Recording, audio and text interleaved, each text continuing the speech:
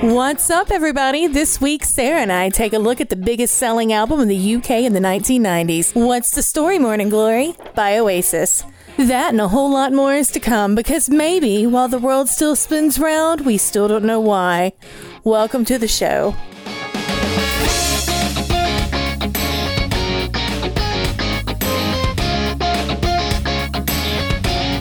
So what do you think of my new voice, guys? It's what happens when I just, take the script and run with it. Well, so, it's fantastic. You got to roll with it this week, right? I shouldn't look back in anger with that one. Oh, yes. But, that's one thing I love about Sarah. She is electric. Yeah. Hey, now let's drop it. Okay. But welcome, guys. We are officially back. Dad jokes and all. Yes. Oasis puns and all, You know it. Exactly. Is that the vibe? You know it.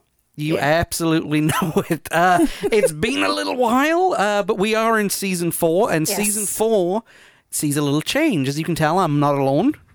I have the wonderful Sarah with me. He's not alone. Okay, Jarvis is going to show up at the door any second. Yes, he is, but that's okay, because that's like naked booty Jarvis, and I'm okay. Oh, yes. Shake the booty. But one thing we decided while we were off is the fact that we're going to do a little bit of a change for this season. Mm-hmm. We are going to be exclusively for season 4 between now and the end of the year doing reviews only. Yep. Ooh. And the great thing about it is that we have 2 major holidays and an American holiday, which I still don't have an idea what the hell it does. We are going to be having not 1, but 2 Halloween episodes this year. Ooh. One will be dropped on our regularly scheduled date, which is now a Saturday. Yes, we've changed to Saturday, as you might have noticed. And the other one, we'll be dropping a second one on Halloween night. Yay! It's going to be creepy and kooky, and we're going to be reviewing 2 modern horror films, and I think you can guess which 2 they are. The Conley Family. Okay. We are horrible. Maybe we should do the Addams Family. No, anyway. But also, we have... Are they made with real Girl Scouts? Oh, yes. Yes, they are. Okay. But we're also doing a Christmas-themed special, too. We have 4 movies of Christmas and New Year movies that we will be reviewing, including one of my favorite, the only New Year movie I could possibly find that was made in the 90s. That's not Love Actually. 4 Rooms? You up for it? Yes. Always. Did they misbehave? Yes. But we will get to all that later on in the season. All that in a bag of chips later on in the season. A couple more housekeeping things before we carry on, we get going. We have launched a spin-off series. Or we will be launching a spin-off series, I should say, called the Because Maybe Podcast Right Here, Right Now. Yes. Again, stolen from another Oasis lyric. Yes. Do you know what I mean? We have too much stuff to just chat about. I mean, the 90s are, everything. The 90s are great. The 90s are awesome, but at the same time, I've got a lot of... I just like talking. I like doing this stuff. So, me and Sarah are going to get together. Me and Greg are going to get together. He talks a lot. Yes, I know. And a lot more. Yes. We've already... And then a lot more. And a lot more. We've already recorded episode 1. It went really well. We're just tuning it up and getting everything right. And we will be releasing this exclusively to the Because Maybe Podcast official YouTube channel. It will be released to all you audio heads exactly 1 month later. But this is a YouTube exclusive. We want to drive as much traffic over to our YouTube channel as possible. Talking of YouTube and episodes, we also have started putting full-length episodes of this podcast up on YouTube. They will be released 2 weeks after they drop on the podcast apps. Yep. And the great thing about it is that our sarcastic teenager has been helping us edit them. And they look brilliant. Which is good, because our sarcastic teenager, I'm going to brag for a moment. Brag away. Yes, our sarcastic teenager got accepted into her first choice for university. Yeah. So, which will be in film editing. So at Full Sail. Yes. So as of today, we would like to officially welcome to the podcast team, no longer our sarcastic teenager, but video editor Tara Johnson. Yes, our snarky senior Tara Johnson. Yes. Now she unfortunately this season we're also dropping those things because quite honestly, I can't be bothered to write them. There's a lot that more that go into it than you would think, just for the amount of time that they last. And plus, she's hard to work with. She's a diva. She Aretha didn't have nothing on this one. No. Just ask her to empty the dishwasher and whoo. Let me tell you something about you that you don't know. Yes. Now, I got to bring something up because you did something to me this week that I'm never ever going to forgive you for. What'd I do? You brought me into your little planner world. I did. Okay, for those of you who don't know, I've had a big change in my 8 to 5, and I've had to start taking notes for certain things. Yes. And instead of writing this stuff up by hand or typing it out, I've got me a little book, and I was like, I need some stickers. Yeah, I've lately in the last few months, I've had a bullet journal forever. And okay, let me back up. I am the list maker of list makers. Yes. And John, when we used to both work at the office together, he would get tickled when he'd walk by my cubby and there would be a gigantic whiteboard. And the first thing on the to-do list would be to write the to-do list. So this is like, that's planning to the nth degree has always been my wheelhouse. And so I've recently been introduced and gotten sucked in and seduced into the happy planner world. And there's stickers. Oh, the stickers. There's stickers for everything. Except for one thing. Okay, so if anybody in the planner / sticker / Etsy world with your little crease cut or silhouette or whatever you happen to use is listening to this and you're a sticker designer, I desperately, desperately, desperately need something for a sticker size for a classic happy planner that tracks word counts for writers. Oh. I can't find writer word count stickers. I can't find writer stickers anywhere. So if anybody has a writer planner kit, oh my Jesus, point me in your direction. Seriously, drop us a line, hit me up on the Twitters or the Facebooks or the whatever, and I will be your new BFF. And she means that too, and she's a very good BFF too. Mm-hmm. I have to say that she she has a lot of perks. Get your mind out the gutter. I was talking about your personality. Yes. But, okay. But one thing that we tried to do this summer, or you tried to do this summer, you tried to do the whole Marvel thing. Yeah, we're big Marvel nerds. By we, she means her and the children. Yes. Not that I don't like comic book movies, there's too many of them and I can't get my head around it. Yeah, he's like, once you've seen Batman get his butt whooped, you're done. So, no, but we attempted the Summer of Marvel. We did not get as far as we would have liked, but we started from the very beginning, and not necessarily chronologically in the way that they were released, but chronologically on timeline. So that means starting off watching the first Captain America movie, and then the entire first two seasons of Agent Carter, and then watching Agents of S.H.I.E.L.D., certain episodes interspaced with different movies, like Iron Man, and then watch more, and then Iron Man 2 and watch more, and then, well, yeah. You get the idea. You get the idea. So, we got further than I thought we would, but we didn't get as far as I would like. We got all the way to the first Guardians of the Galaxy. That's pretty good. Yeah, because we got, 3 seasons of S.H.I.E.L.D. through, all the Iron Mans, the Hulk, Captain America's, both of them. The first Avengers, yeah. I think they need to make another Hulk movie, but, Well, yeah. They do, because... anything with Mark Ruffalo's hair. Yeah, because I watched parts of the Hulk movie, and I wasn't impressed. Mm-mm. Especially, and it's got Ed Norton and Liv Tyler in it. That's the bit I don't understand. How the heck was I not impressed with those two in the dang movie? Well, they don't really have that... I don't think they have that great chemistry. No, they didn't. They're both great actors. They're wonderful actors. They're just not together. Right. Yeah. Now, speaking of what I am super, super stoked about. Okay, people. Captain Marvel is coming, and it is relevant to this podcast because it is set in the 90s. Oh. Yes. So, they just dropped on Entertainment Weekly today as the day that we recorded. There apparently this next issue is going to be full of pictures from behind the scenes and whatnot. And let me just tell you, Captain Marvel running around in her faded jeans, leather jacket, shield hat, and her 9 Inch Nails t-shirt just warm my little 90s girl heart. So this is definitely something that I am stoked The only thing missing, I guess, was Shirley Manson hair. Yes. Yes. But the whole thing is set in the 90s. Fury has 2 eyes. Yes. I'm sorry. Yeah. That's how much I don't watch these things, because I know that's Samuel L. Jackson, but it's like he got 2 eyes. Oh, God. No, but they did. They've CGI'd the crap out of him. He looks younger than he did in Pulp. So, and he's got like a little baby afro, too. It's very weird. Royale with cheese. Mm-hmm. No, he was letting his soul glow in that one hair-wise, right. But no.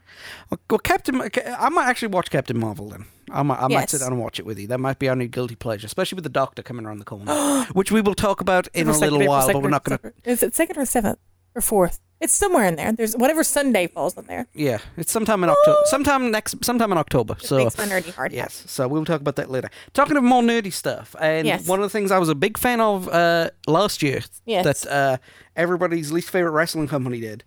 Mm-hmm. They did the Mae Young Classic, which was an all-female tournament, and it had some folks in it that both you and I grew to. Yes, like Jazzy. Yes, Piper. Yes. Tony Storm. Mm-hmm. Kimberly, yep. Mrs. Wrestling, all that kind of stuff. Mm-hmm. And they did another one. They've done another one. And this kind of goes back to what happened a couple of months ago with the British tournament. Mm-hmm. They recorded it so far out in advance. Everybody knew. Everybody knows what the results are, which doesn't give you a point to watch it. But there's a part of me that was so happy and so angry at the same time as... Anyway, so the new tournament that's coming out, right? We've already had, Flash Morgan... Welsh.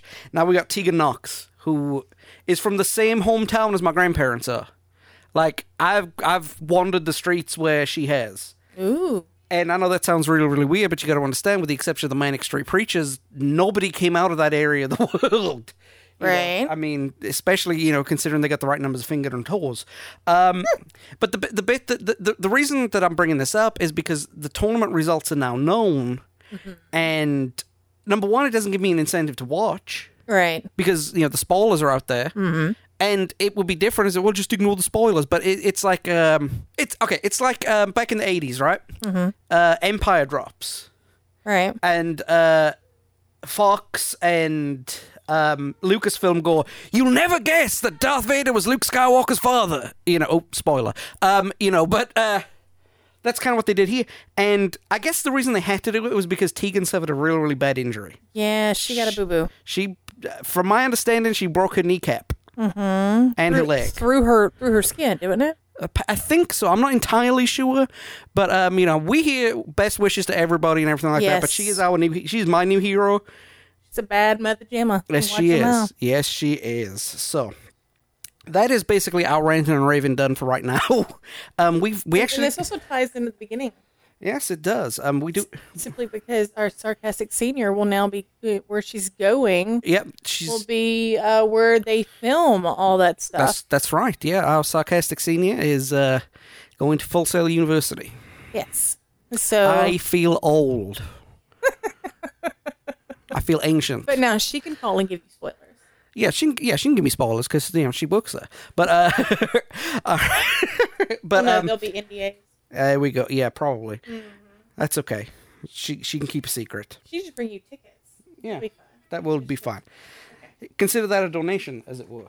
Speaking of donations. Okay, we got one more thing to talk about before we actually get started in the meat and potatoes. We are about to launch 2 things that we're just getting the last minute touches together. We are starting our own Because Maybe podcast store where you can buy some t-shirts, stickers, and just junk. We're doing it for a bit of fun. We're not. It's something I've always wanted to do and say that I've done it. Mm-hmm. We are also launching our own Patreon page. Simply put, a lot of the delays that we've had over the last couple of months have been because of interference with certain things, and it's just we're not begging, but if you like what we do, throw us $1. Just once a month. And we'll gladly up our production value, up our research value, and, everything that we need to make this thing better. And it's, there's stuff in it for you, too. Yeah. For you, the listener. For you, the listener. For you, the wonderful, awesome listener. We're putting together packages that are, we even have packages available where you get to come spit the jams with us. Yeah. Or it could be us, as in the royal we, as in myself, or I mean, you could join me and Greg, because Greg's going to be joining us this season too. I'm going to try and get Molly back on. Our Sarcastic Senior is going to be joining us for a couple of episodes as well. So so you have a plethora of personalities to choose from. Yes, but all of that will be coming soon, and we will update you when it happens. It'll probably be around episode 3. By the time we've finally ironed out all the information. So just keep your eye out on that. Where can you keep your eye out on that? Well, social media. Of course, social media. Everything's on social media now this time. I'm surprised our fridge isn't on social media. They have fridges of social media. Oh, my word. The only thing more you need a router in your fridge. Right. So it can email you when your milk's going bad. Literally. It can text you about your milk. Social media is as bad as Skyrim, just showing up on every format available. Yeah. I'm waiting for the Spectrum Skyrim myself. But, guys, if you're on social media, Facebook, Twitter, and Tumblr, look up Because Maybe Pod. We have a blog that I write badly and she edits at becausemaybe.podcast.wordpress.com. And we have, obviously, the YouTube channel. Go search Because Maybe Podcast on YouTube. We are right there, and we are available. You can listen to sample episodes. You can listen to full episodes. Some things that we'll put in there. We're going to be doing extra episodes, and of course the brand new Right Here Right Now series. So like I said, we've got a lot of things again, it's taken us a while to get everything together, but we now are ready to rock and roll and do what we need to do. Absolutely. So talking of rock and roll, we will be back momentarily as we talk about one of the greatest albums released of the 90s. Yay! See you in a bit.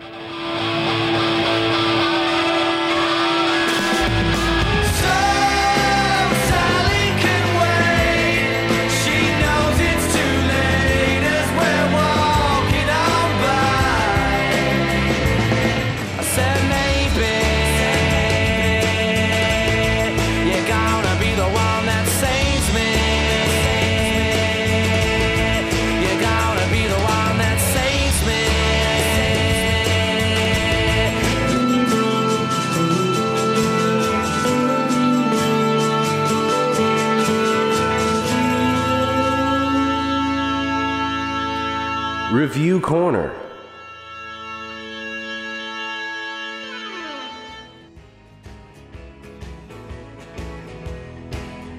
So, yes, here we are. Yes, October the 2nd, 1995. The release date of one of the most critically acclaimed albums in British music history. Now, we touched briefly on it in the Britpop episode, and we're going to go more in depth on it today. The reason why is I wanted to correct some things about the Britpop episode, number 1. And number 2, it's... Even though we had a glance at it, it is highly more interesting than that glance gave. And especially the overhyping and the overplaying of it. All right. Okay, so for those of you who like, information and numbers and stuff like that, it reached number 4 on the Billboard Top 100 albums, and UK album charts was number 1 straight in. Sold between 17.6 and 22 million albums. Now that number is disputed. Most of the record books say 22 million, but some genius says it's 17.6.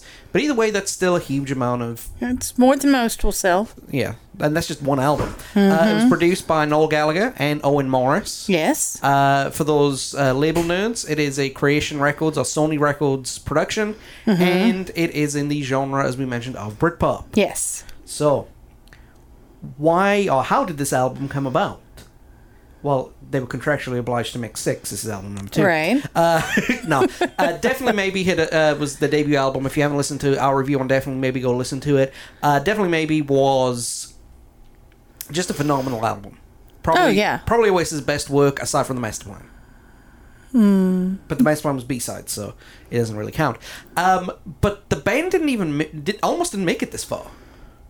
I mean, their first American tour just... almost tore them apart. Oh, yeah. Yeah. I mean, it was... horrible. Horrible. They got so stoned one night. We did get Talk Tonight out of it, though. We got Talk Tonight and Half the World Away. Yes. And I think the Head Shrinker, too, but I'm not sure. But, you could tell the relationship was bad. I mean, they released a bootleg of the guys arguing. Which I have. Yes, she does have. Yeah, I've got Wibbling Rivalry. On CD. No, I've got the original vinyl press. Ooh, there you Yes. go. See, some things I still keep hidden from my husband. Yes, I know, because I'd have worn it out by now. Right? No, but that tour was so bad that when the next tour, the 98 tour, came out, like, I made sure to buy the first show of that tour. I got tickets for the first show, which was an adventure up the East Coast, and, well, that's another story for another day. But yes. During this time, the band was having tension not just with the Gallagher brothers, but with drummer Tony McCarroll. Yes. Needless to say, the guys didn't like him that much. At all. If you ever get a chance to read a book called Getting High, Life on the Road with Oasis. Hewitt. By Pablo Hewitt. Yes. There's a whole chapter dedicated to their relationship with McCarroll. Yeah, wasn't that great. McCarroll thought that they were just, being banterous with him the whole time, but their insults were genuinely meant to be insults. Yeah. So they hated him. And basically, between the recording sessions they did in January, where they recorded a couple of songs, some might say Acquiesce, The Head Shrinker, and It's Good to Be Free. I think it was good. No, it wasn't Good to Be Free, but it was actually Acquiesce, The Head Shrinker, and some might say Yes. That was McCarroll's last session, and he was let go the week after Some Might Say was released as a single. Also, they were having problems with Glastonbury. Right. Oasis and Glastonbury have never mixed, which is weird because Oasis were the biggest band of that era, yet they could never get it right at the biggest festival of the era. Yeah. I mean, and to be fair, I get why they didn't get it right. They had just hired Alan White. Right. So he basically, He didn't have time to gel, yeah. He didn't have time to gel, even though he's a phenomenal drummer. And Mark Coyle, who was the sound engineer, live sound engineer, was having hearing difficulties. Right. And trust me when I say that when you're doing live sound, you have need to have your ears. Yeah, you need your ears perfectly. I mean, I've heard horror stories about guys whose ears were so bad that they didn't even realize there was no bass playing through the amplifiers. Yeah, so it's so McCarroll was fired, sued the band for unpaid royalties, As one does. but he was replaced by Alan White, brother of British drumming legend Steve White, and kind of had an interesting kind of role in how it's kind of like a spider web, right? All parts met each other. Okay, at 15, White auditioned for Game Archer's band, Right. who would later replace Bonehead. Right. When Noel heard him for the first time, he was drumming for Ida, Right. who was Andy Bell's fiancée at the time, Yeah. who was also a future bandmate. That 6 degrees of separation will bite you in the butt. Especially with Creation Records, too. I know, right? They're almost inbred. Creation Records is basically a super group. Yes. In waiting. As I mentioned, the album was produced by Noel Gallagher and Owen Morris, who used the brick walling method, which is basically lots of compression, lots of loudness, and getting everything up to the red line. Well, yeah, I mean, Noel said himself, he wanted to spectre it. That was his version of the wall of sound. So, yeah. Was it, Morris would go to Liam Gallagher, "You're John Lennon," and Gallagher would reply, "You're Spectre," or something. Yeah, something along those lines. Yeah. And to be fair, the Owen Morris did that sound is brilliant. I love that. I use that when I do my own mixing. It is an Oasis album without legal problems regarding some of the songs. Last album it was The Shaker Maker, which was, Like to Buy the World a Coke. Yeah. Well, this time it was 2 tracks. Hello. Yes. And Step Out, which was pulled from the album because of it. Because Stevie Wonder wanted more than the 10% that Noel Gallagher was offering him. Right. So, again, the Gallagher brothers fought the whole time during the recording, which is not unusual. And that fighting, plus the partying, plus the drugs, and the It's drinking. not really a healthy lifestyle, huh? So, no, because that almost killed Gwigsy. Well, yeah, poor Gwigs. Gwigsy, the bass player for the band, was, Paul McGuigan, yes. Paul McGuigan is the most laid-back, chilled person you've ever heard of in your life. Really, this dude just wants his bass, a packet of Rolos, his cigarettes, and his weed. And he's good. At the time. And he just had a severe bout of nervous exhaustion. And to the point where he left for a few months. I mean, okay, but think about it, though. You're stuck in a moving caravan with these loud butt heads. Yeah, that's true. I'm having to watch my language on this one. Oh, no. I can still bleep. Okay, right. He's got the power. But no, seriously, so you're rolling around with these, right? Yep. And it's just all day, every day. And if that's, if you're sort of a sensitive person to begin with, and then all you hear is just bitch, bitch, bitch, bitch, bitch. I mean, and then, it's like being stuck in, it's like perpetually being the kid in a marriage that's about to erupt any moment. Did you hear what this person said? Did you hear what that person said? And you just hear mom and dad gripe and bitch and moan and complain for years. Yeah. You freaking go nuts. You got to get out. Do your thing. And that probably explains why he left not long after Bono had left, Well, yeah. You couldn't imagine, it's like there was two layers to that band. There was Liam and Noel and Bono and Wigsy, and you couldn't imagine one parent without the other. Right, and so, Whitey was always with Liam. Yeah, it wasn't he his drinks tester or something like that? Yeah. Yes. So, we're going to go track by track here in a minute, but just so people know, basically, this album was Liam Gallagher, Noel Gallagher, Paul Arthurs, Paul McGuigan, and Alan White. Right. Interesting if Wigsy didn't play on Wonderwall. His bass lines were overdubbed, and I can kind of understand why. Because as much as I love Wigsy the person, he wasn't the greatest of bass players. And, I mean, in the times he was replaced, I'm not just talking about when Andy Bell took his spot, just like the performance on Letterman where they did Morning Glory. Right. Bonehead's bass playing is far superior. Well, I mean... But Bonehead is a multi-talented musician. Right. So, I can't really comment on that one because I'm not a bass connoisseur, and I don't say that to be, No, I understand that. I mean, if you don't know, if you're not a musician who pays attention to the rhythm section, you're not, unless somebody just really screws up. Yeah, that's true. You're not gonna catch it. So, yeah. Well, I've been hanging around with a lot of bass players. Yes, you have. So, hello, Greg. Right. Also, interestingly, he has Paul Weller on the album. He plays on 2 tracks. Yes. And obviously, Tony McCarroll plays on 2 tracks because we're going to be talking about more than just the 12 tracks on the album, which we'll come to here in a minute. So, let's go through everything. Let's hit it. Hello. Hi. Now, we're going to preface every track on the album with who sang it, because all the songs were written by Noel Gallagher. Right. But Liam's the lead singer. Liam is the singer in the band. He doesn't play an instrument. So, Liam sings Hello. He played tambourine. He's one of the best tambourine players ever. Damn Skippy. Now he plays maracas. Yes. So, I think that actually looks cooler.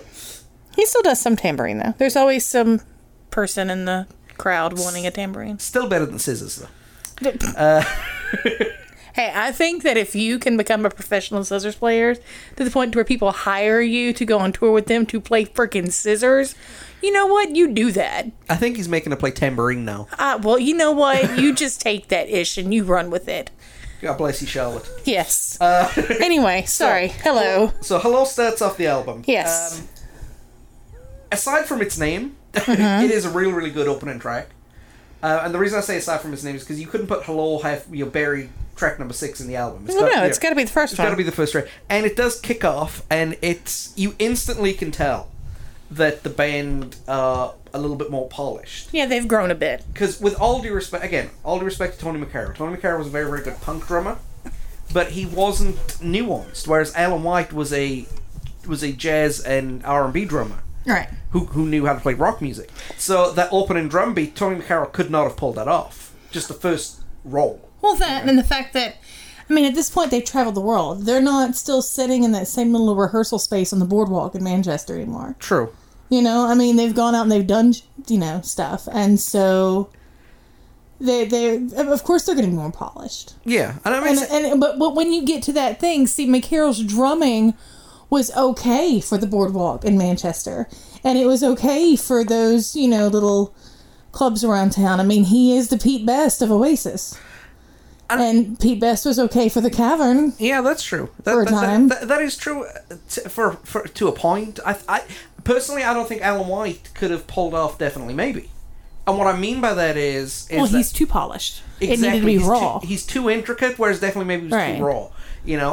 I think, and I mentioned this before, I think Alan White was one of the reasons why Oasis's music got stale, because of his drumming technique. It's no coincidence that, album 3 dropped off, album 4 dropped off, album 5 dropped off, and when they replaced him with Zach Starkey, right, who was, I guess, a good hybrid between Alan White and Tony McCarroll, he could do the rolls, and he could do the basic stomping, and that's when their music picked up again.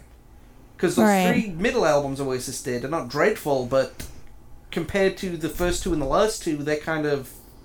even though I know you've got a huge soft spot for Standing on the Shoulder of Giants. Yes, I do. So, but again, drums are like drums are rhythm bass, set. yes. Yeah. So I mean, unless you're the person who watches out for that, I mean, I'm not going to notice it unless they just really screw up. So, right. Well, this track kind of has a sample of a guitar riff that nobody has a clue what it is yet because it hadn't been released and hadn't really been played live. Excuse me, but this uses what I call echo vocals. Right. You hear it on Roll With It too. Mm-hmm. And one of the few tracks on the album that has more than one verse. Now, when I first wrote that down, I was like, really? But yeah, Hello actually has 2 verses. Not all songs on the album have 2 verses. In fact, Don't Look Back in Anger, Hello, Hey Now, Some Might Say, She's Electric, and Champagne Supernova. Everything else only has 1 verse. Really? Cast No Shadow? Cast No Shadow was 1 verse.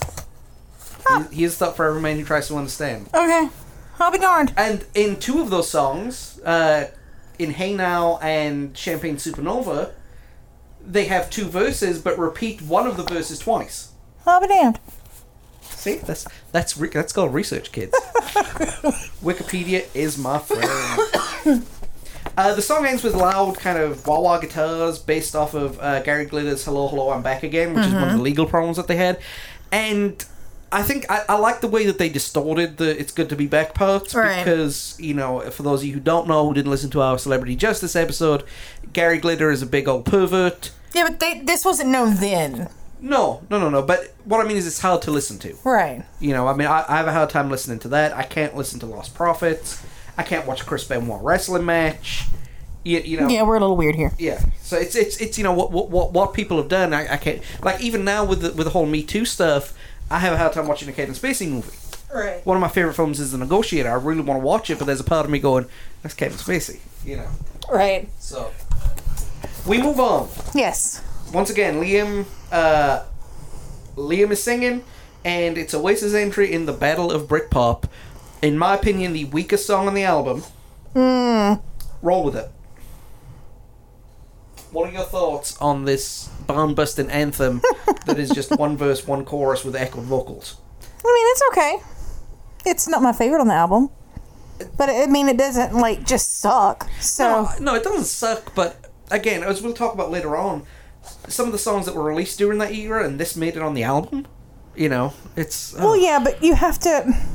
Okay, stop for a second. Right now, you're looking at this through the lens of a 30-some-odd aged person who has had this on your, you know, in your music repertoire forever. Yeah, okay? Now stop. Put yourself back. All right?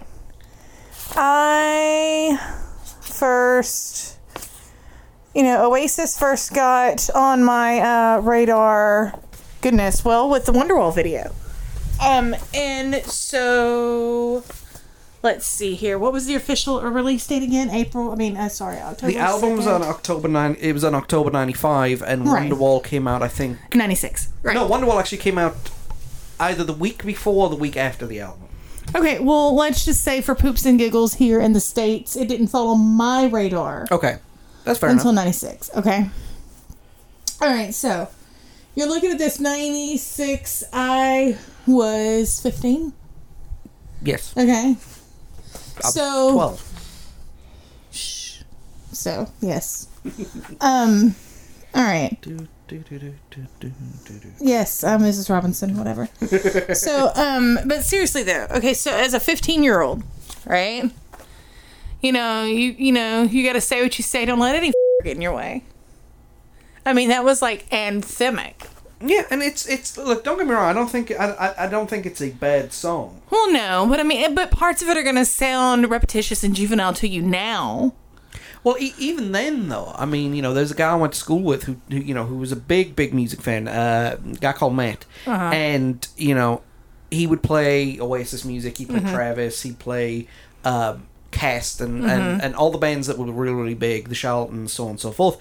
And he'd play Roll With It even then, and there was just something about it that I didn't quite get. Well, I mean, you gotta. It's one of those where, I mean, is it the greatest song in the world? No. Is it the greatest song on the album? No.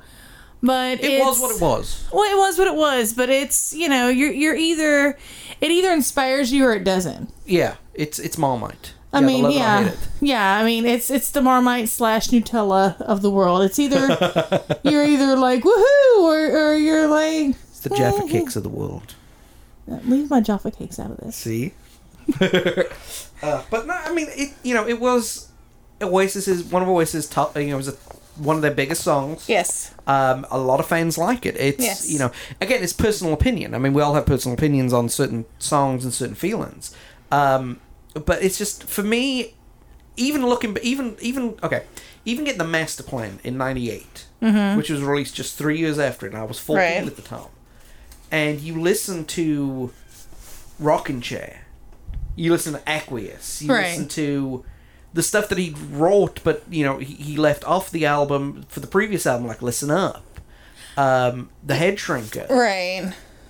But, I mean, Roll With It is Morning Glory's rock and roll star. It is the Liam Swagger song of the album. It is the one where he can come out and he can strut and stare at the audience and do the hand behind the back sort of squat thing and you know, and shake his tambourine and sneer and spit at people. This is Liam's. You know, this is Liam's spotlight for the album. The song is the embodiment of his persona. All right, yes. I can go with that. I can get down with that. So taking that as what that is, I mean, that's yeah. So that's fair. Yeah, that's fair. So we move on to the song on the album. If you are a fan of memes, you probably know this song. If you've ever watched a British sporting event. If you ever watched a British sporting event, you've heard this song. If you've ever turned on the radio in the 90's, you've heard this song. Wonderwall. Yes. Oh, God. Okay. Said maybe. Right? Yeah, because maybe.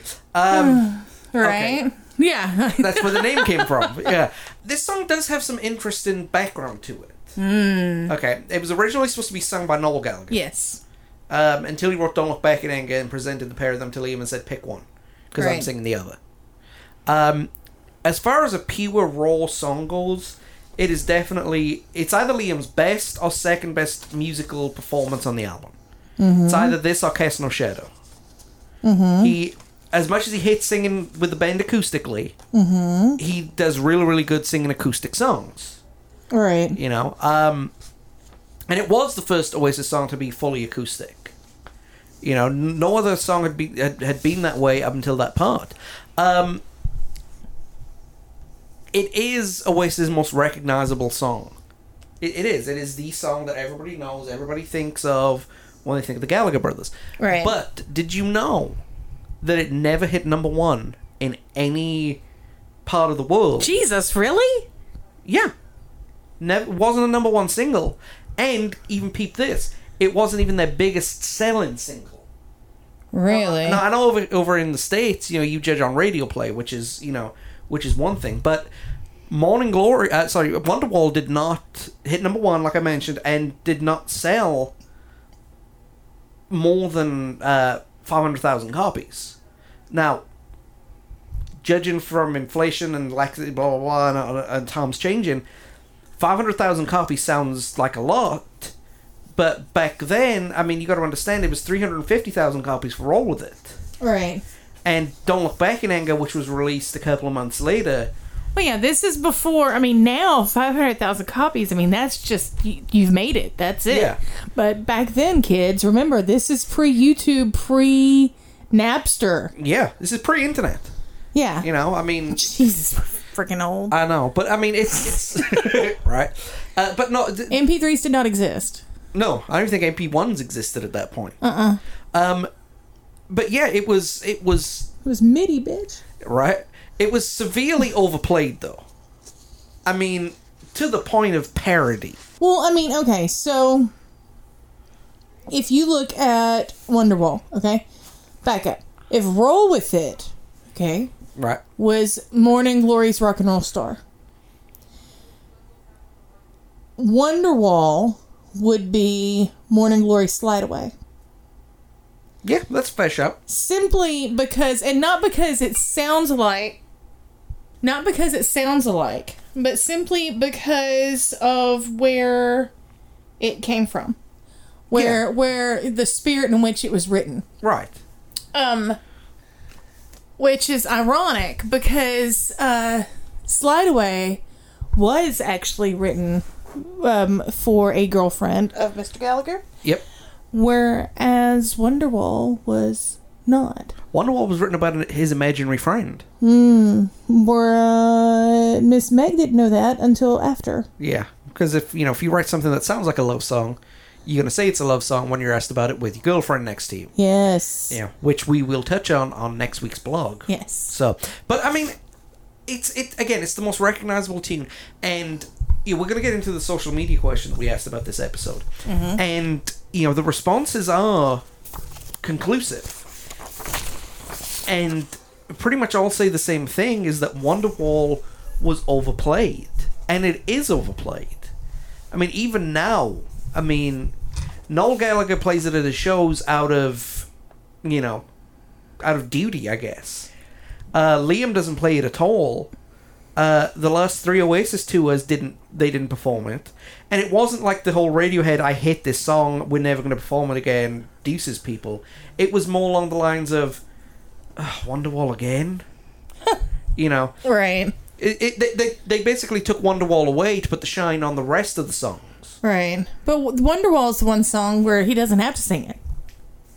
Well, there's another one. There is another one, and we'll get to that here in just a second. But yeah. The thing I like about Wonderwall, don't get me wrong, I don't dislike the song. I think it is very, very well arranged, well produced. The lyrics are good, and the singing is fantastic. Right. But to quote Rodney Carrington, after 10,000 red M&Ms, you just want a green one every now and then. Yes. But, I mean, like I said, I don't think it's a bad song. I just think it's... Well, no, but look at all the ones that it's... Boulevard of Broken Dreams is from Green Day is a direct riff off of Wonderwall. Riding to Reach You by Travis, too. Yes. I guess my own personal thought on Wonderwall is this. I mean, hell, even, do you know what I mean? Yeah. So... I think, well, even some of the choruses Noel writes now has got that same chord sequence. Yeah. It's just, in my opinion, for as wildly popular as this song is, right, you ask an Oasis fan. Right. I'm not talking about a casual fan or a diehard fan, just a guy who identifies themselves as an Oasis fan. Right. And 8 out of 10 of them will not put Wonderwall in their top 5. And 4 out of 10 won't put it in the top 10 of Oasis songs. Well, I mean... I do because it has a soft spot. Yeah. Because that was the song, I'm leaning down. Excuse me. So that was the song, I'm leaning down doing my homework, and then I hear it in the background, and it's like, wow. This is different. Of course, I was a big Beatles head, too, so I hear the thing, and I look up, and they've got the Beatle haircuts, and then, then I'm like, oh. The video's kind of kooky, too. Yes, and it was very Hard Day's Night-ish. Yeah. And so, and then they were British. Well, and I was 15, and I was smitten. So, there you go. So, I was sold. There you go. That's the thing. Oasis is responsible for my import. So, we go to the yang to Wonderwall's yin, I guess we could say. Don't Look Back in Anger. Yes. Now... Another song, I will openly admit, that has been overhyped and overplayed. I just, for some reason, for me, I can't get tired of listening to this song. This is my favorite song of all time. Written and sung by Noel Gallagher, and heavily influenced by Imagine and All the Young Dudes. This was kind of his Noel's homage to both of those songs. Right. You know, Revolution Off My Bed, the chorus line, and so on and so forth. It was their second number one single, and to that date was the highest selling. See, Wonderwall sold something like 500,000, as I mentioned. Right. Don't Look Back in Anger sold 750 to 1.2 million. This is another one that, I mean, this holds a special place in my heart for other reasons. Yeah. My brother, I have a brother who is 12 years younger than me, and my brother is autistic. Mm-hmm. And I actually, we actually used to, he learned to talk and to communicate based on this song. Like, we would, of course he could say simple words here and that or whatever, but his first love of music or whatnot is from this song, because we would sit together and then, you know, we'd do the "So Sally Could Wait," and then, you know, he would do a line and I would do a line, and, you know, but at the time he was, goodness, 96. I mean, yeah. Anyway, of course he was autistic, so he was older. But, so this song, I'm getting a little weepy. This song has a very, very, very special place in my heart. Because it's just awesome. It is just awesome. And, you know, whole power of music and whatever. I think everybody has their own interpretations about every song. Mm-hmm. And everybody, with Oasis songs, they're not that deep. Mm-hmm. They're deep enough to where there can be an interpretation, but the interpretation is always up to the listener. Right. And, you know, again, like you, this song holds a special place in my heart. But for the life of anybody, I can't say why. I don't know why. I don't know why I love this song so much. The lyrics are not, you know, lyrics are alright. Right. The tune is good. The guitar solo's alright. Right. I guess it's just the release of the anthematic chorus. Yeah. I mean, Don't Look Back in Anger, and, you know, I'm plugging the blog, but it's a modern day hymn, for lack of a better term. And not in a religious kind of way, but in the style, for anybody who has a conniption fit. Right. You know, it was after the Ariana Grande bombing in Manchester last year. They were doing a memorial service, and they asked for like a moment of silence, and the crowd just spontaneously started singing "Don't Look Back in Anger," because the people, the kids who were there, the parents, you know, with from Britpop's generation, they were the 20-year-olds during the Britpop era, and this song embodied how they felt at the time. Oh yeah. And then you had the Grenfell Tower, and again the song came up. And then after a football match, before a football match, the song got performed by the French Royal Guard, and that kind of thing is only reserved for national anthems. Yeah, you know, it's just that whole release. Yes, you know, and Oasis fans finally got their wish 20 years later at Glastonbury when Liam Gallagher sang it. Yes, and also another fun tidbit. Here's a piece of trivia that I noticed is not on your handy-dandy trivia sheet right here. If anyone wants to watch the video, go on YouTube and look up the official video. And so kooky. Right? Well, yeah. Well, I mean, if Wonderwall was supposed to be A Hard Day's Night, Don't Look Back in Anger was supposed to be Help. Yeah. Definitely. But if you watch the video and pay attention, it's the last video before Noel got his teeth fixed, and he actually has a pop-in implant to cover his gap. On the video, he actually there's a little thing that he popped in, but this is the last one before he got his teeth fixed. Interesting. So yes. It's also where Whitey met his wife, which is very Harrison Boyd from Hard Day's Night. This song, however, in my opinion, for what it's worth, while Noel is associated with... While Noel wrote Wonderwall and Don't Look Back in Anger, and they will always be kind of symbiotic with each other, because you can't have one without the other, and they will always be compared to each other. While Noel wrote both songs for Oasis, Wonderwall is an Oasis song, Don't Look Back in Anger is an Noel Gallagher song. Is that fair to say? Well, yeah. Yeah. I mean, it's you know... if you've never listened to the song, why are you listening to this podcast? If you've never heard the song, my advice is go to YouTube and type in Don't Look Back in Anger Japan, and you'll see Noel Gallagher. Oh, yeah. The drummer, I think it was Terry Kirkbride, and Game Archer in a studio with what looks like lightsaber lamps and lots of like chandeliers and stuff. It's right. It's crazy looking, but it's a dang good version. Yes. Dang good version. So, we move to Hey Now. Never been played live. Out of all the Oasis songs, never played live, which is unusual. You know, because you spend all that time making a record, and you don't play any of the songs live. It just, to me, it doesn't... Now, there could be some circumstances why you can't play it live, but there was no reason why this song should never have been played live.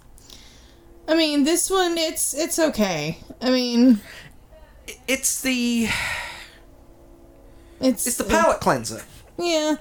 I mean, you have these two big anthematic songs. It's a sniff of coffee before you go on to the next one. Yeah, I mean, look, lyrically, one of Noel's best written lyrics, but the music on there is just so dreary. Well, you also... That's... Okay, yes, but you have to remember, he was still very entrenched in his Dr. Seuss period during this era. True. This one is less...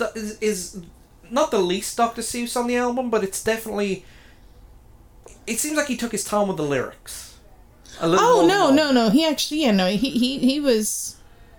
No, but it is very good lyrically, which is why it stands out more above the rest, because he was still very much in his Dr. Seuss lyric phase, and so that makes it stand out even more, basically.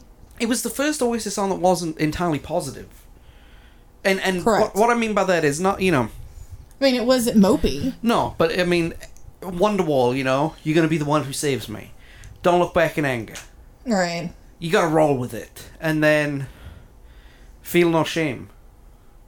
It's more like a statement than a message. Right. And I like it. I personally like it. I think it's a good song. It is a good song. And, it's just, again, it's weird that they never played it live. Considering the fact that they played the Swamp Song live. Ugh. Many times. Okay, this song, for those of you who own the record, this is the instrumental. It was originally released as a B-side to Wonderwall. The full-length version of the song. The full-length version of the song is pretty good. It's just these little snippets in between. That's Noel trying to be Paul Weller. In the Paul Weller Wildwood album, which is a really, really good album, there's he has actually 3 instrumentals on that album. Instrumental number 1, part 1, part 2, and instrumental number 2. And he broke it up, and it just, I don't know, it seemed out of place. Okay, so instrumentals aren't completely... I'm not opposed to instrumentals. No. Fucking in the Bushes was good. Yeah. Toyota Walkin' was good. Quick Peep is brilliant, in my opinion. Right. Do you know how long it took me to be able to pronounce Toyota Walkin'? I still can't. Theo Walcotton. So, yes, pick up the X-Files soundtrack for Toyota Walkin' by Noel. Or if you're an Ian Brown fan, it's the basis of the song... Give What You Got? Keep What You Got. Keep What You Got, yeah. Anyway, yeah, so it's not that I'm diametrically opposed to instrumentals. They're not my favorite, but, I can jam. And it's not that I, don't like Noel instrumentals. But Swamp Song, I think, well, first off, it sort of makes me bristle being from Louisiana if somebody wants to pop up with something named Swamp. So it already makes me go, really? Okay. But, no. but I think it's because of the way that it's sort of, Like, you can't even really get into it. Like, it fades in, they jam for a minute, it goes away. Yeah. And then it comes back up. So it's sort of like, it's like a bathroom break. That's a good way of putting it. The reason it's called a swamp song is because Noel just gave it a random name, simply because... I'm shocked. No, he was going to call it The Jam. Well, yeah. And then when Paul Weller showed up on the album, he thought it was cheesy, and when Noel Gallagher told Weller the story, Weller went, "You did? Right. That would have been awesome." Right. So, but Paul Weller does actually play the harmonica on this track, and guitar. I don't know how I figured this out, but I can tell the difference between Noel and Paul Weller's guitar sounds, and I know who's playing what. Interestingly enough, all the instruments were played in the studio, except for the drums. See, the reason Oasis were using the Swamp Song to start their gigs, to kick off with an instrumental, was because of Mark Call's hearing. They couldn't get the sound checks right all the time, so they used the Swamp Song to kind of tighten it up. To make sure everybody's pulling on point on the board. Exactly. Gotcha. So Alan White's drumming from the Glastonbury show was so perfect that they just overlaid it, which I thought was a good idea. Of course, by the end of the tour, they got a different sound engineer after Carly walked away, and then they just started walking out to it. Right. Which, now they did it to in the bushes, but, that's a different story for a different day. What kind of bush? Like those prickly things that would hurt? Well, no, it's... right? Sorry. A prickly pear. Okay, next. Sorry. Just for the record, if you don't know, it's from a sample of a 1970s movie where an old lady yells, "The kids have been running around, they've been in the bushes." Yes. So, some might say what? Oasis' first number one single and the last recording of Tony McCarroll. Yes. The only song that they demoed, and because of the drumming style, it kind of stands out even more than Hey Now on the album. Mm-hmm. I like Some Might Say. I love Some Might Say. And the reason... Remember we had the discussion about Logan, right? The movie Logan. How I loved the movie from the good guys, but there was no bad guys that they played off, worth a damn that they play off of. That was my one complaint. Some Might Say kind of reminds me of that. Really? Logan reminds me of Some Might Say. And what I mean by that is, this song is Noel Gallagher's songwriting in a complete 100% nutshell. Slightly borrowed riff, epic chorus, some great lyrics, and then some of the most nonsensical lyrics you've ever heard in your life. Oh no, this one doesn't have his most nonsensical lyric. Which is? The sink is full of fishes, she's got dirty dishes on the brain. Yeah, it's the most... and my dog's been itching in the kitchen once again. But it's also got his best lyric, in my opinion. Yes. Some might say you don't believe in heaven. Well, go tell that to the man who lives in hell. I mean, that's just, to me, that's like, ooh. Now, to some people, it's cheesy, but I mean, it's still a dang good lyric. It was their first number one single and the only song that they demoed. Yes. And Noel kind of regrets that they didn't do more, didn't make it sound more like the demo. Because even the guys in the band preferred the demo version to it. So what they should have done is they just should have had Liam's voice singing over it. Right. But instead they re-recorded it and... we have what we have. Good song. Yes. Again, another one of the Oasis classics. But they kind of stopped playing it, which, unlike, say, Wonderwall, which they were tired of playing because that's all they were getting noticed for. Right. Some might say deserved a little bit more lifespan on the tours, in my opinion. I agree. For what it's worth. Oh, that's one of Liam's songs. Okay. My second favourite song on the album. Cast No Shadow. Lyrically. Fantastic. Yes. Actually, you know what? I'll go even further. Musically, it's fantastic too. Yes. The Verve would not exist without this song. Well, the Verve did exist before this song. Okay, Urban Hymns would not exist without this song. I mean, it was written about Richard Ashcroft. Right, but but Urban Hymns and Bittersweet Symphony and all that good stuff was inspired by this, you think? I mean, yeah, I can actually see it. I can see it. I can definitely see it. Oh, okay. Urban Hymns would not exist in the masterpiece that it was. If it wasn't for this. If it wasn't for this song. Okay. Yeah, I can deal with that. The cynic in me. Bear with me. That's a big cynic, guys. It just lets you know. I don't think Oasis were planning on releasing Don't Look Back in Anger as a single. Ooh, them's fighting words. Or Wonderwall as a single. and the reason I say that is... Mm-hmm. And I joke about this with Greg all the time, especially considering the industry that we work in. Yes. My 8 to 5, I work in marketing, right? Audio marketing. And last year, we were looking up new music for the Christmas and holiday time. Mm-hmm. And we were finding these songs that sounded like normal songs, but they were put in the Christmas category. Right. And the only difference between the normal version and the Christmas or holiday version... They put bells over They put it? sleigh bells on it. Yes. If you listen to Cast No Shadow, it's got sleigh bells on it. Wonderwall was released around about that October-November time. So you thinking Cast No Shadow was supposed to be a Christmas song? Or at least released around about that time. Really? So it was a Christmas chart designated... Yeah. A battle of the... Yeah. But Wonderwall did so well, and the Mike Flowers Pop's version of Wonderwall did so well, that they actually put back Don't Look Back in Anger. Don't Look Back in Anger was supposed to be released either the end of December or mid-January, and it didn't come out until mid-February, because Wonderwall was still like in the top 10, one about the release date. But that's my story, and I'm sticking to it. Okay. Liam's best vocal on the album, in my opinion. Mm-hmm. Very, I don't think very... it's sleigh bells. I think that he just had a different tambourine. I mean, I'll play it to you after we're done recording, because I think it's sleigh bells, personally. And I could be wrong. I usually am. But, again, though, like a lot of the stuff that came before, it's just one verse, one chorus. Mm-hmm. And while Noel might have been going through his Dr. Seuss phase, he was coming out with these very, very short songs and just playing them twice.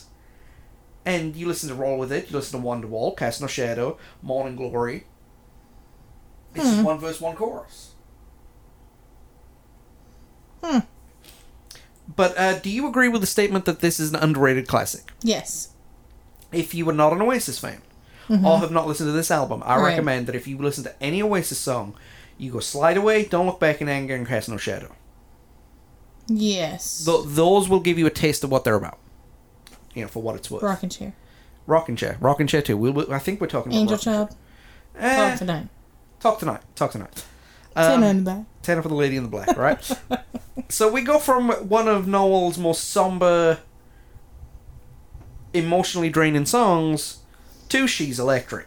Which, if you didn't think that the video and the haircut from Wonderwall and Don't Look Back in Anger were Beatlesque, and if this whole thing wasn't already a nod to the Liverpudlian gods of the 60s, this song right here was more Beatlemania than Beatlemania. Right? I mean, it's... The intro. I mean... Yeah. Yeah. Just, okay. This is a dreadful song. Let's be completely and utterly honest, right? But it's a happy-go-lucky song, but it's also very, very dreadful. It's meant to be dreadful. It's the Digsy's Dinner of Morning Glory. Yes. Oasis track 9 has a habit of doing that. Anyway, that's but there's a reoccurring theme. You know, there's a song like this. There's a song like this. Yeah. It's a formula. It's not a bad song, don't get me wrong. Right. But it's like... Oh, it's fabulous. I adore it. Imagine Gordon Ramsay serving you a Big Mac.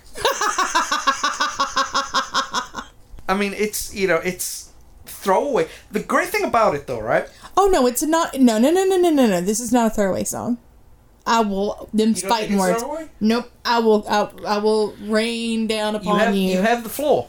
No, it deserves its spot. It has earned its spot. It's fabulous. It's tongue in cheek. Yeah, it is very, very... It's very tongue in cheek. It's got some of the most memorable one-liners off the entire album. And that's the thing too. This was like She's Electric and Cast No Shadow with the two tracks on the album that had a heavy use of metaphor. Yes. I mean, she's got one in the oven, but it's nothing to do with me. Mm-mm. Yeah. If you don't know what that means, you need to grow up a little bit. Yes. But no, and I mean, it blatantly stole from you and me. I've got you and you've got me. Yeah. I'll be you and you'll be me. Yeah. It's a good look. It's a good song. It's a happy-go-lucky song. It's one of those ones you put your arm around your friend at the pub and you dance around like an idiot. And yes. But again, the whole meal so far has been filet mignon, and now they're bringing you like an icy. No, they're not bringing you an icy. They're bringing you a weird dessert that you're not sure you're gonna like. Yes. Okay, that's actually a great metaphor. But because it looks like it's too syrupy and too sweet, but then you bite it and you're like, we can work with this. Yeah, we can work with it. It's one of those things that you don't know if you like it or dislike it, but you'll order it again. Yes. That's fair to say. But there's not a chick from that era that was not an Oasis head that didn't bop around to it. Didn't bop around to it and didn't want to be electric a little bit. You know what I mean? It gives mystique. It's a mystique song. But it's I guess it pointed to the childish nature of your average lad in the UK at the time. But I don't dislike it, but it's a little out of place in my opinion. So for what it's worth. Well, I'm glad they didn't ask you. If they'd asked me, the album would be much better, and we'll get to that at the end here in a minute. We go to the half title track. And I say half title track because it's called Morning Glory. Mm-hmm. Let me stop the press for just a minute and just go on a slight rant about Noel Gallagher like that. Mm-hmm. For the last couple of albums of Oasis, Stand on the Shoulder of Giants, Heathen Chemistry, Don't Believe the Truth, and Dig Out Your Soul. Those weren't lyrics in any, they weren't titles of any song, and Dig Out Your Soul was a lyric in a Game Archer song, right? Mm-hmm. But when he does name his albums after songs that they release, he gives the album and the title track different names, even though they reference each other. The song is called Morning Glory. The album is called What's the Story? Morning Glory. Even now, Noel Gallagher's most recent solo album is called Who Built the Moon? There's a track on there called The Man Who Built the Moon. And that just bugs me a little bit, So, anyway, rant over. Morning Glory, standalone single here in the United States and in Australia. Mm-hmm. If you can't tell, it is completely and utterly written about drugs. And cocaine, in particular. The whole question of what's a story, Morning Glory, you know what that's in reference to, right? It's a plant, isn't it? Well, no. Well, Morning Glory is a plant. Or it's a rather large hard one, first thing in the morning. Yeah, well, there's that too, but no. That's a direct quote from Liam and Bonehead, by the way. Right. No, it's actually a slang term when you ask someone when they have a cocaine hangover. Ah, I did not know that. So there you go. And it's also a line from a musical. and it's chafing my bits that I can't tell you the name of the musical because that's my wheelhouse. And guys, I'm drawing a blank. If you know, yes, send us a message on Twitter using the hashtag BMPod. And you will get a shout out. You'll get a shout out next week's episode. Maybe Birdie. If not next week, the week after. Somebody hit me up. Yeah, what's the story, Morning Glory? It's not Bye Bye Birdie. I don't think it might be. My brain is but no, it's from a musical, but it also it's checking on your buddy with their cocaine hangover, which is probably the the use that it came from. Well, here. And that would be very, very typical of the guys in the band. I mean, at that point, yes. At that point in time, when Oasis and the Verve met for the very, very first time, Columbia declared a national holiday. Yes. It's yes. So no, it's a good song. Yes, it's very, very loud and it's very, very bombastic, I guess you could say. Inspired by two of Noel's old songs, and actually R.E.M., believe it or not. Now, I don't know if Oasis were ever fans or not fans of R.E.M., but they definitely ripped the... They acknowledge that they ripped the bass line from The One I Love. And, Yeah, but Noel... This period of time, Noel ripped off everybody. Oh, he did. on purpose. And I don't think he... No, but he did it as tribute. Yeah, I don't necessarily... It wasn't done maliciously. No, and I'm not trying to sound like a raging fanboy or anything like that. But I mean, the Beatles sounded like Chuck Berry and all those old rock and roll from the 50s. Well, yeah, because they wanted to be the Gotham King of England. Yeah, so I mean, every generation, unless you were building a new genre of music, you take inspiration from what comes before, and it just so happened that Oasis built a genre of music while taking inspiration. Yes. Very, very weird dichotomy. Yes. Look, when it comes from borrowing material, I look at it like this. You borrow from one person, it's plagiarism. You borrow off several people, it's research. Now, Morning Glory was a great track, don't get me wrong. Yes. Really weird video to it, too. That's one of the videos we didn't get. Well, you must have got it, because it was released over here. We didn't get the video for Live Forever either. Even though they made a specific one for... Well, we didn't get the video you got for Live Forever. We didn't get the Let's Put Tony in a Casket video. Which is a shame, really, because I like the American version of that better. I know that Rock and Roll Star had its own video. Morning Glory had its own video. And Champagne Supernova had its own video. Okay, yes, but if you ask anyone over here, if you ask anyone stateside videos for that album, they're going to tell you Wonderwall, Don't Look Back in Anger, and Champagne Supernova. See, I didn't even know the Champagne Supernova had a video until I realized it was released as a standalone out here, too. Let's talk about... Because, see, we like to research things here. We don't like to be half-right. You don't do this just willy-nilly. No. No. It's not like, we just rolled up one night with, with no prep. Yeah. That's the Right Here, Right Now episodes. Yes. Those are fun, by the way. When we get them up, you need to download them. Okay. Champagne Supernova. Yes. Actually, let me go back to Morning Glory real quick just to make... Yes, let's wrap this one up with a little bow. Yes. Because it was basically played at every Oasis gig ever, and Liam's band, BDI, played it full band the whole way too, and Noel actually played it acoustically on many, many occasions, including the infamous MTV Unplugged show. So, we go on to Champagne Supernova. Well, yes, because we're not going to mention part 2 of the Swamp Song. We've already mentioned it. Go listen 10 I know, minutes but ago. if someone's being pedantic, they're going to say, hey, you missed one. Okay, so, well, the Swamp Song... It has been mentioned. It has been mentioned. It kind of bridges the gap. Anyway. It was the pea break. It was the pea break. Especially considering the epicness that was coming on. And I don't mean it's an epic song, you got to listen to it. But I mean, it's an epic song. It's, it's arranged... At the time, it was the most complicated arrangement that the band had ever tried. It was their Beowulf. Guitars, pianos, keyboards, mellotrons, strings. The only thing that was missing was brass. Cowbell. I'm pretty sure it had cowbell at some point. A harmonica. I mean, it had... Noel Boned, surprisingly, I found this out. Noel Boned and Paul Weller doing the lead guitar. Subtlety, thy name is, Right. I think they just opened up a closet full of instruments and said, let's put that on there. It's just... It is a truly... It's... Musically, it's a masterpiece. Yes, it is. Lyrically... But this is that wall of sound. Yeah, that's true. This is where it comes from. I mean, this is... Out of all of them on there, this is the most. And it's beautiful. It is a beautiful song.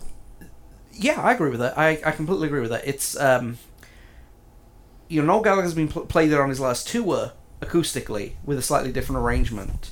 And it sounds more like the album version, if that makes sense. Right. Whereas when the band played it live, they decided to hell with the subtleties of this, let's just turn it around on its head and make it unstoppable. Like, you listen to a Champagne Supernova from Oasis gig back then.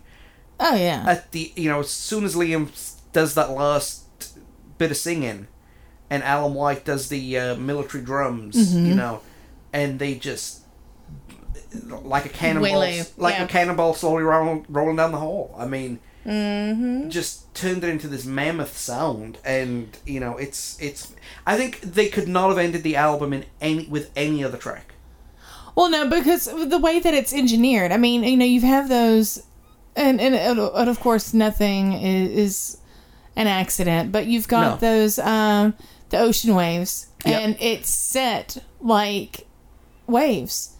I mean, the whole, the sound goes up and down and up and down, and then calm. And it calms out towards the end. It's just like the little wave lapping at the beach with that in the background. And so it's brilliantly done. I mean, and it's gorgeous. It's excellently produced too. Yes. The lyrics can be a little suspect, but it's Susical the musical. Yeah.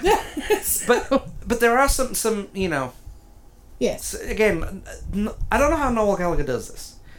He could write 4 lines of absolute drivel and 1 line of like a pool. Right. And you and I will never die, the world still spins round, we don't know why. What the heck does that mean? And but it means something. It means something to somebody. I think that ties back into where were you while we were getting high. Right. I think, in my opinion, that's Oasis' best album closer. Yes. Roll It Over is a very, very close second.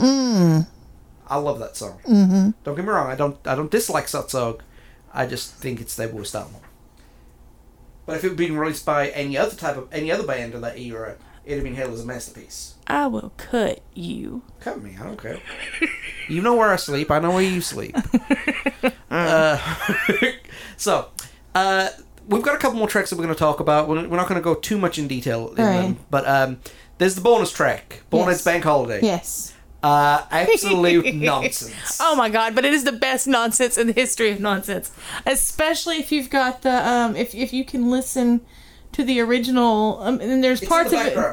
It is in the background, but if you can get a hold of an isolated track where that is just Bonehead, my god, it is.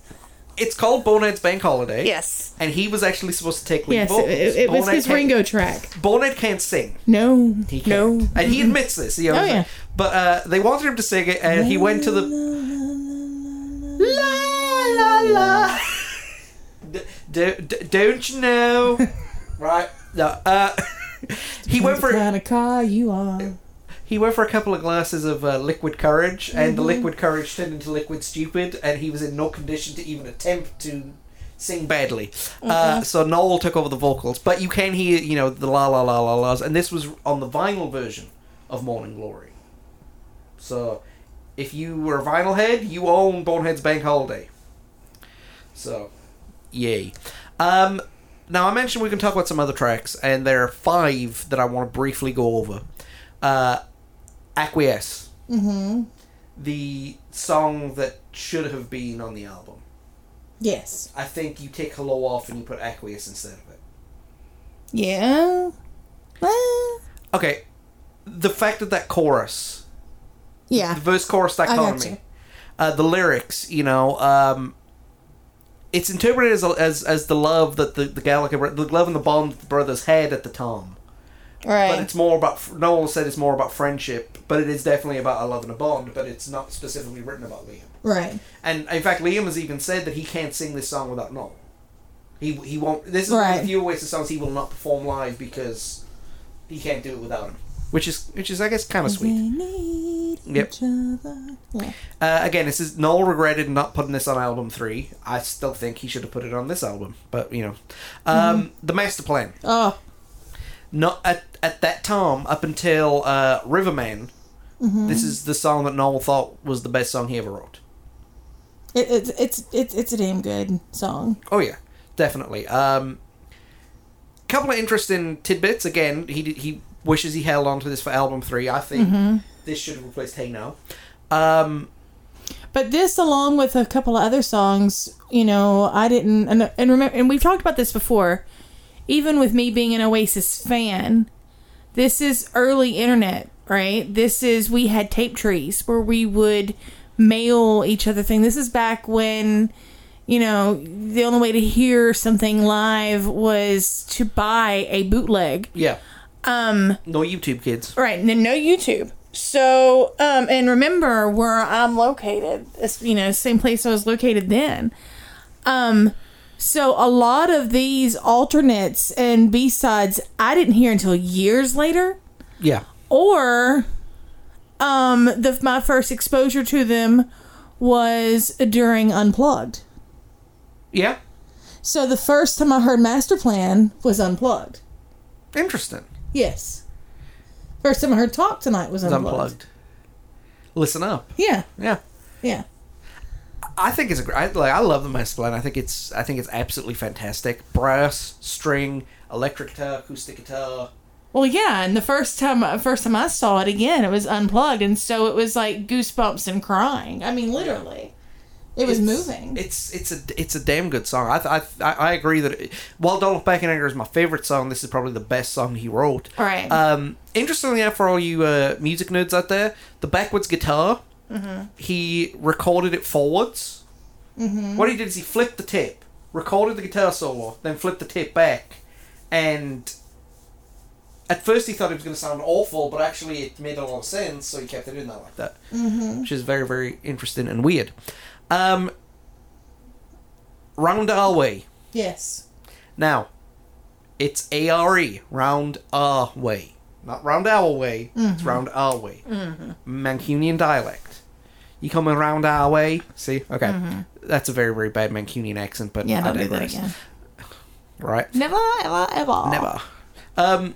It is a snapshot of working class Britain. Yes. It completely is. No matter if you were a young adult, yes, or teenage or older teen in the mid 90s in Britain, that is basically that describes your life, whether you know it or not.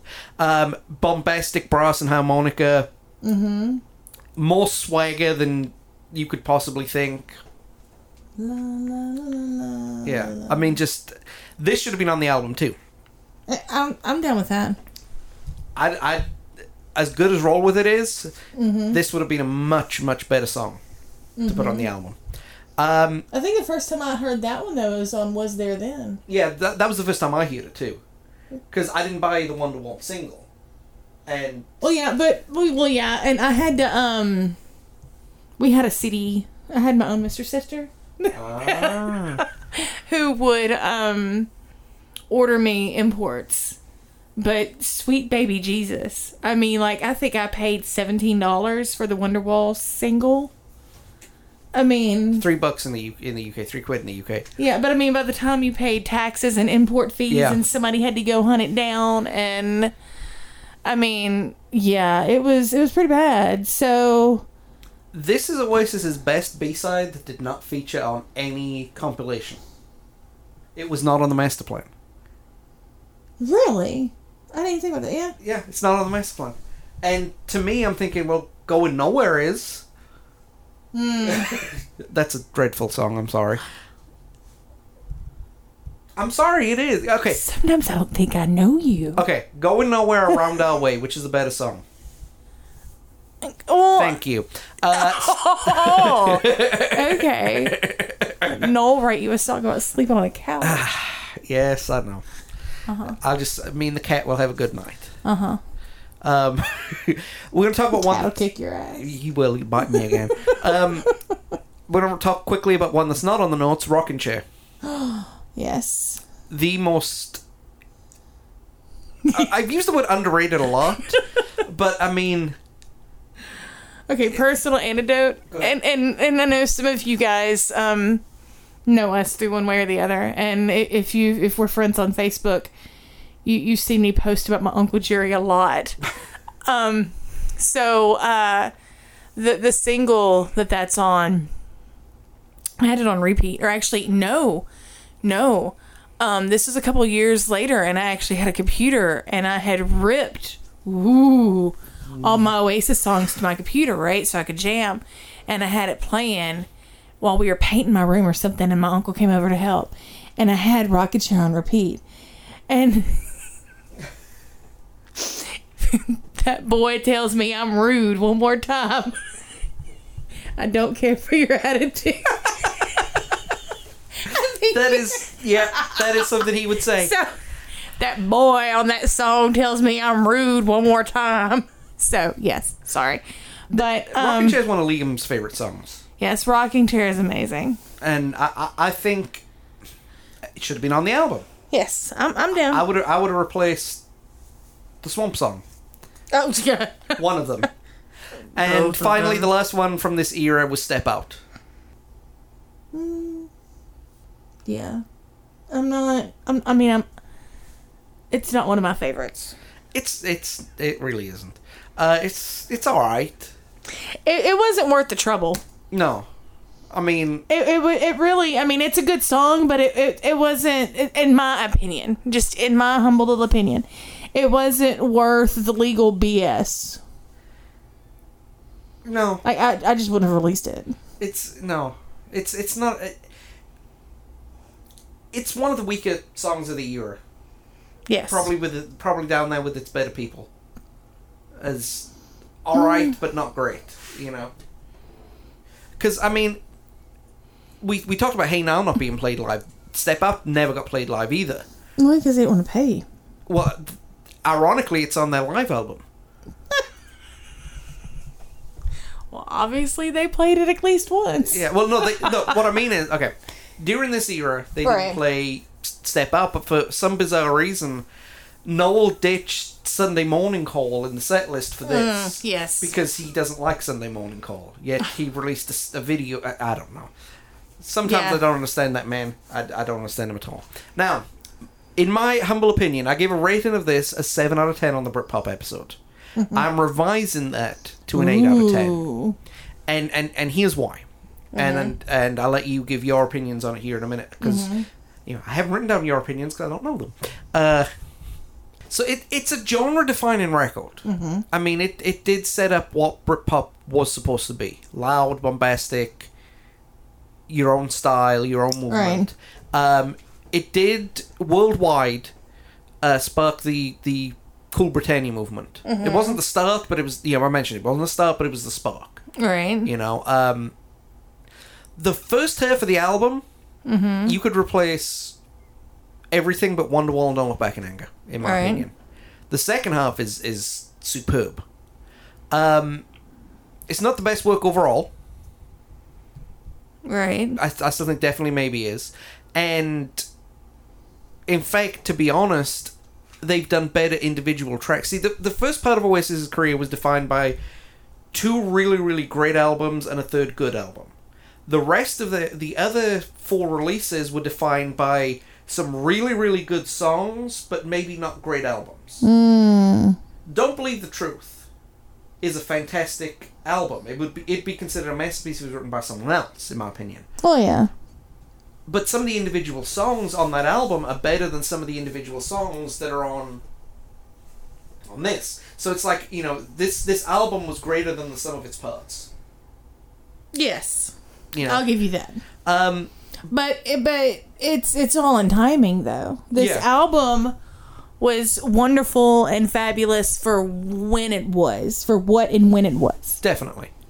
And if it were released at any other time, it probably would not have done what it did. Well, remember the reviews were mixed originally. I mean, definitely maybe came out with, oh my god, this is the greatest thing since sliced bread, and Morning Glory came out too. Oh. You know? Which is ironic because Blur at the time released The Great Escape, which came out to... this is the greatest thing ever, and then kind of reviewed it a couple of months later after the hype had died down and everybody was like, oh. Maybe we shouldn't have, yeah. And, you know, this is definitely a grower, not a shower. I'll give it that. Think of a better metaphor and I'll say it. Leave that in there. I will. Okay.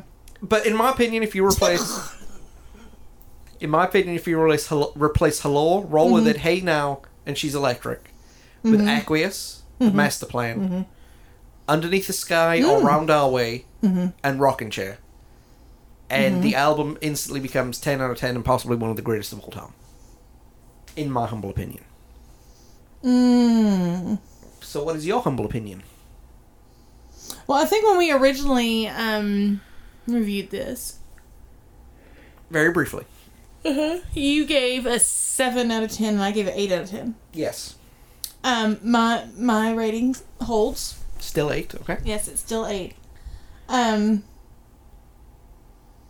mean, this album will always hold a special place for me. Yeah. It was my introduction to a band that literally changed my life. I mean, we're talking people you can't understand like, this album introduced me to some of my very best friends that I still have to this day. Yep. This album gave me a connection through music to my brother who previously I couldn't reach because he couldn't communicate and nothing would hold his attention. This album gave me this album gave me life, people. Like, I can't even, and through these friends and this band over the years, this album gave me this album and this band gave me my husband and my children. Yeah. So, this album will always hold an extremely special place in my heart. Do I think that it's their best work? No. I'll disagree with hubby over there as far as which one is. But that's okay. But this is a good one, guys. It's a good one for what it was then. So, yeah. The thing is, Sgt. Pepper doesn't sound that great now listening to it, but back then it was groundbreaking and everything like that, so, I completely agree with that. It was definitely a product of its time. Would that make Sog their Revolver? Probably. Ah, yes! Okay. Or the White Album. Mm-hmm. Okay, look. Put Your Money Where Your Mouth is definitely their Revolution number 9. But that, like I said, yeah, I completely agree with that. This is a fantastic piece of music and musical history. So we will leave that right there, and that I think is our last discussion on this album until we probably review it in 3 years' time when we find out some obscure fact. Like the other day, we found out that it had a vibra slap on She's Electric. That thing looks like a cowbell. You hear it goes. Yes. Yeah. We only just realized that it had it. Together. Only because one of our kids have one. Yeah. And I smacked it. I was like, oh, that's the sound. Yeah. Yes. We bought the vibra slap because we saw it when the kids would do it. Yeah. Anyway, that's another story for a different day. We'll probably cover that on a different episode of something else. We will be back momentarily.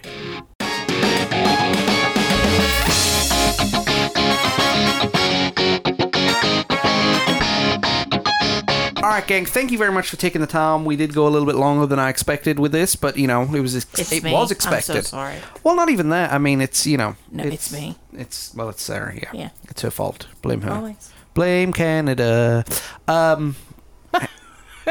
Okay. Well, you are Canada. You're nice and peaceful and so on and so forth. Aww. So I'm getting off that couch.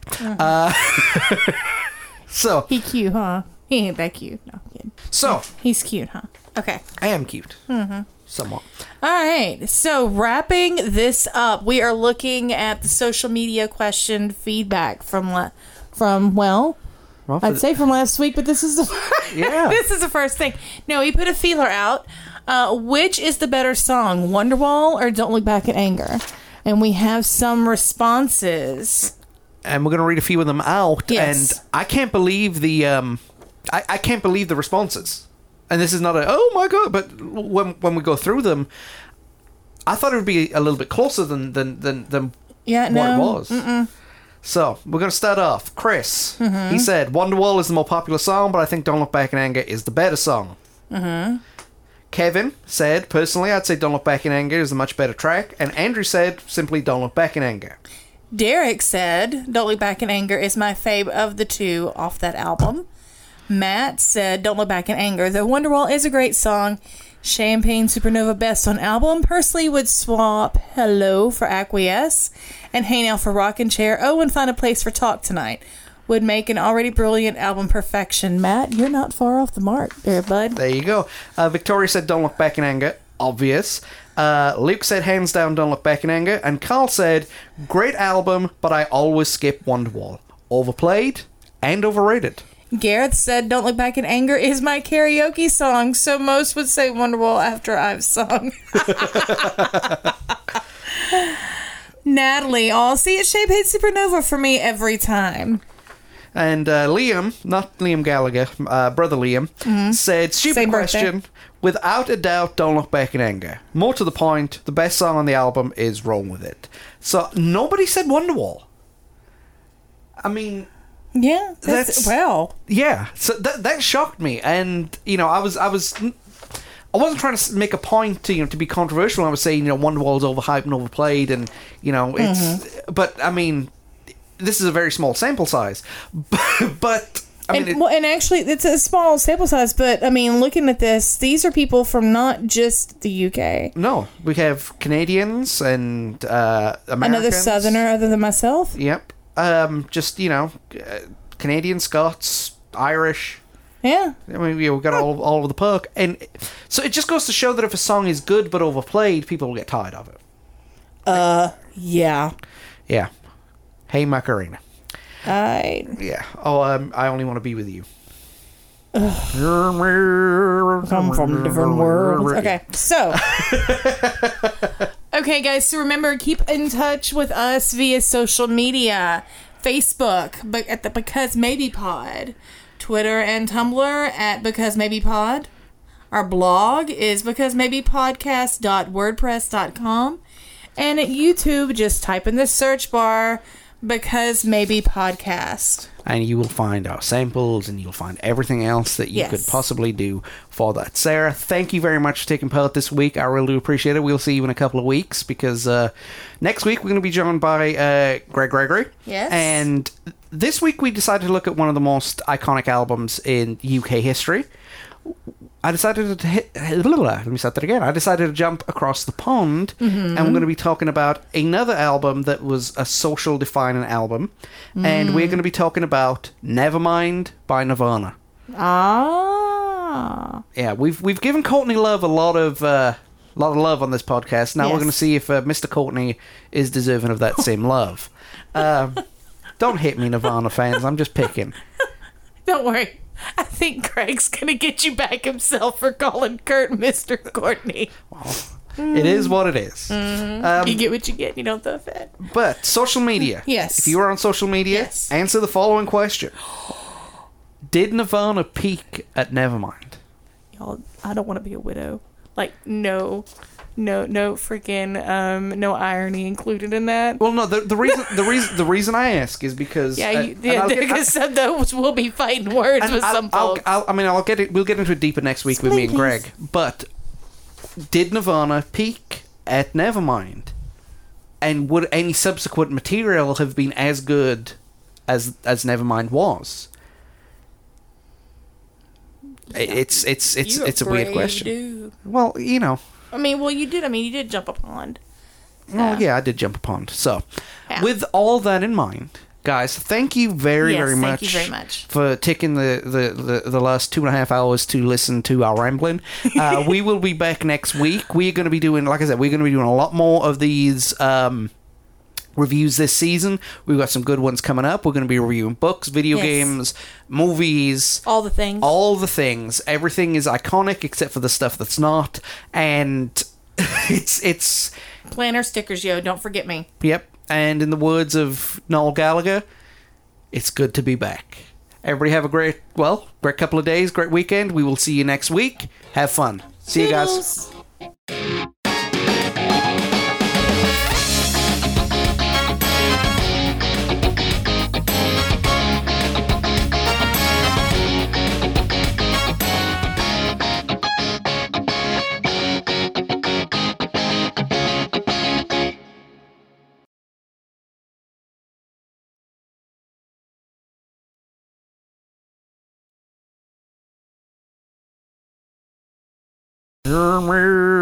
Come from different worlds. Okay, so